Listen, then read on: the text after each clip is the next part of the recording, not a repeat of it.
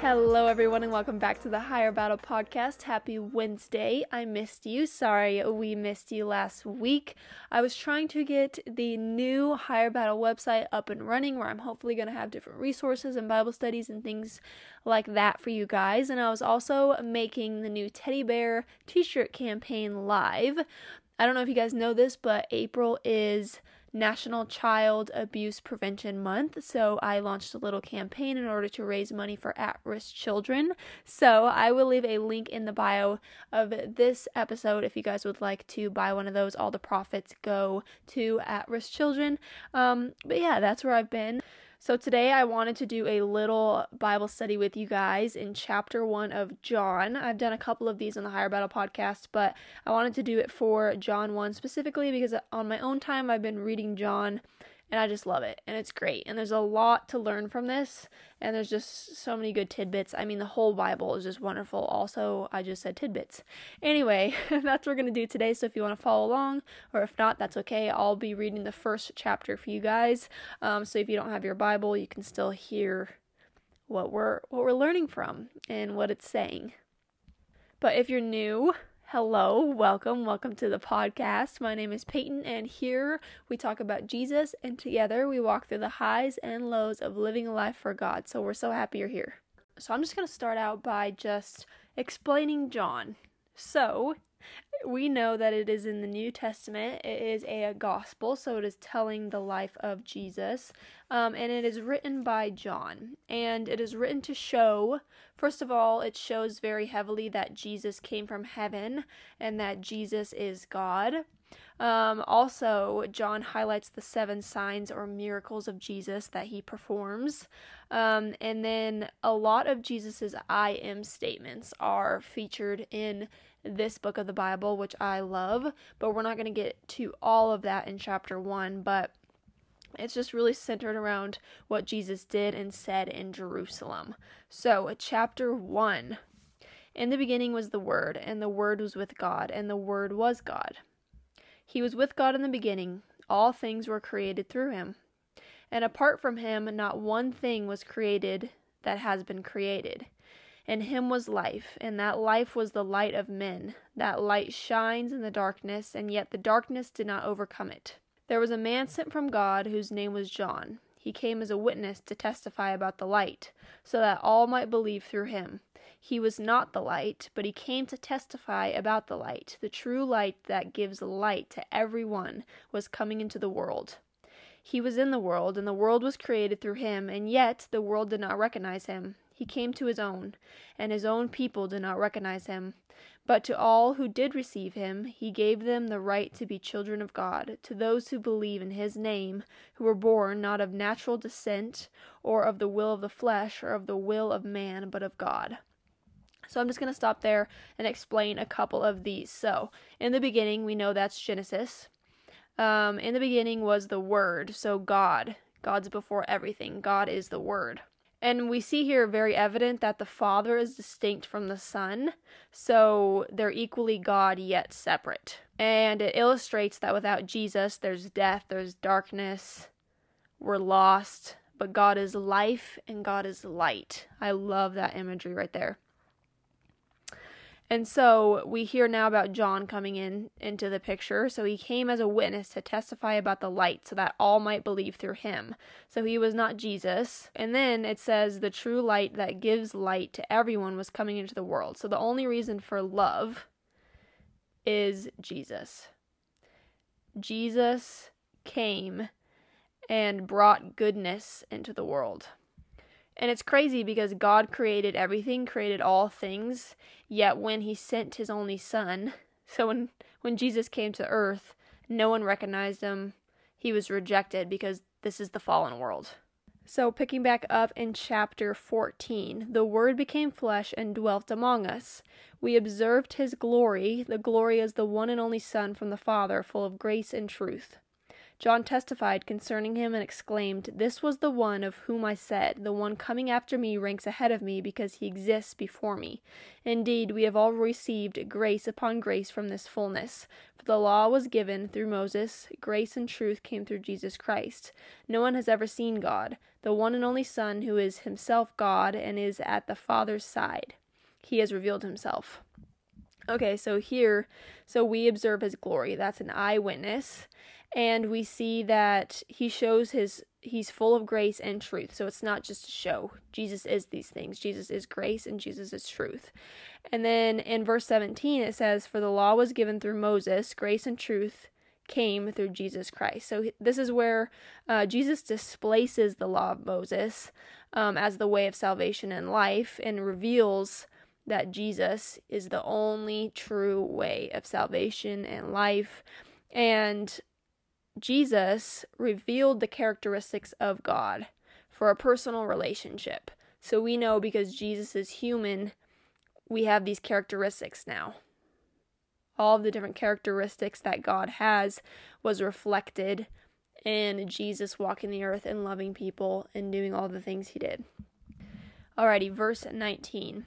"This was John's testimony when the Jews from Jerusalem sent priests and the Levites to ask him, 'Who are you?' He didn't deny it, but confessed, 'I am not the Messiah.' 'What then?' they asked him. 'Are you Elijah?' 'I am not,' he said. 'Are you the prophet?' 'No,' he answered. 'Who are you then?' they asked. 'We need to give an answer to those who sent us. What can you tell us about yourself?' He said, 'I am a voice of one crying out in the wilderness, making straight the way of the Lord, just as Isaiah the prophet said.' Now they had been sent from the Pharisees, so they asked him, 'Why then do you baptize if you aren't the Messiah, or Elijah, or the prophet?'" Okay, so this is John the Baptist's testimony. So he's trying to take the focus off of himself. So they're asking, "Who are you?" And he's confessing, of course, "I'm not the Messiah." And he's basically saying that he's the one to prepare the way of the Lord for Jesus to come. And continuing in verse 26, "I baptize with water." John answered them, "Someone stands among you, but you don't know him. He is the one coming after me, whose sandal strap I'm not worthy to untie." All this happened in Bethany, across the Jordan, where John had been baptized.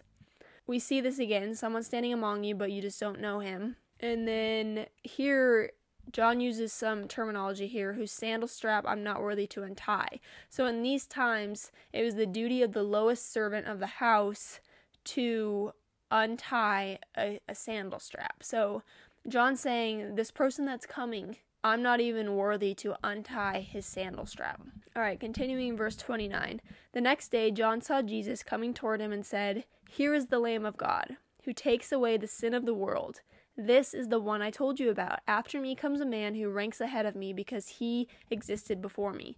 I didn't know him, but I came baptizing with water so he might be revealed to Israel.' And John testified, 'I saw the Spirit descending from heaven like a dove, and he rested on him. I didn't know him, but he who sent me to baptize with water told me, the one you see the Spirit descending and resetting on, he is the one who baptizes with the Holy Spirit. I have seen and testified that this is the Son of God.'" Alright, so we see that John calls Jesus, "Here is the Lamb of God." So he is the sacrifice to give us eternal life. So and this is happening after John has baptized Jesus. And John then says, "Someone who ranks ahead of me because he exists before me." This is not because Jesus is older than John, but it's the eternal presence, that he has a higher ranking because of his eternal presence. And then he's going on to say that, I'm just not making this up, that there's evidence from God. And to continue on in verse 35, "The next day John was standing with two of his disciples. When he saw Jesus passing by, he said, 'Look, the Lamb of God.' The two disciples heard him say this and followed Jesus. When Jesus turned and noticed them following him, he asked them, 'What are you looking for?' They said to him, 'Rabbi,' which means teacher, 'where are you staying?' 'Come and you'll see,' he replied. So they went and saw where he was staying, and they stayed with him that day. It was about 4 p.m. Andrew, Simon Peter's brother, was one of the two who heard John and followed him. He first found his own brother Simon and told him, 'We have found the Messiah,' which is translated the Christ, and he brought Simon to Jesus. When Jesus saw him, he said, 'You are Simon, son of God. You will be called Cephas,' which is translated Peter." All right, so first of all, I love this because we see that John has his own disciples, but when Jesus comes along, he's very happy to have his disciples leave him and follow Jesus. That's awesome. And then we see Andrew, and Andrew's always bringing someone to Jesus. So they're like, what's Andrew doing? Oh, he's bringing someone to Jesus. He brought Simon to Jesus, so I love that. All right, verse 43. The next day, Jesus decided to leave for Galilee. He found Philip and told him, follow me. Now, Philip was from Bethsaida, the hometown of Andrew and Peter. Philip found Nathanael and told him, we have found the one Moses wrote about in the law, and so did the prophets, Jesus the son of Joseph from Nazareth. Can anything good come out of Nazareth? Nathanael asked him. Come and see, Philip answered. Then Jesus saw Nathanael coming toward him and said about him, here truly is an Israelite in whom there is no deceit. How do you know me? Nathanael asked. Before Philip called you, when you were under the fig tree, I saw you, Jesus answered. All right, I'm just going to finish up this chapter. Rabbi, Nathanael replied, you are the Son of God. You are the King of Israel. Jesus responded to him, do you believe me because I told you I saw you under the fig tree? You will see greater things than this. Then he said, truly I tell you, you will see heaven opened, and the angels of God ascending and descending on the Son of Man. So Philip tells Nathanael that Jesus is here, and basically he's like, okay, but is this just another important person that has come to Nazareth? Because there's a lot of people that come to Nazareth and say they're the Messiah, or is this actual the Messiah? But then Philip is kind of like, just come and see, don't argue, just come and see for yourself. And I love that Jesus doesn't hide. Jesus never has a disguise. He's always just like, yep, it's me. I'm not hiding anything. No trickery here. So I love that. And then, so Jesus tells Nathanael that he saw him meditating on the scriptures under the fig tree. And so then he's like, well, so then Nathanael believes that this is Jesus, this is the Messiah. And then Jesus is like, well, do you disbelieve me because I told you I saw you? Because you're going to see greater things than this. And then we're left on a cliffhanger. And that's all of chapter 1. But that's a good one. I liked that. I mean, just a solid first chapter, you know. What stood out to me the most is just, I think, John and Andrew.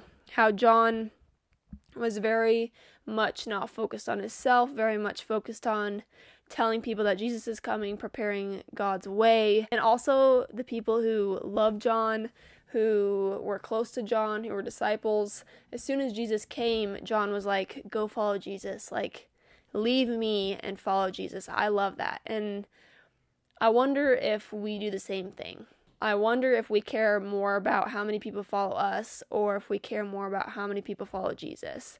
And I also just love Andrew, because Andrew's always very focused on bringing someone to Jesus. Like, he's always bringing someone new to Jesus. So I think that should kind of be our goal and our main focuses. I think this week we can kind of reflect on what are our main focuses throughout the day.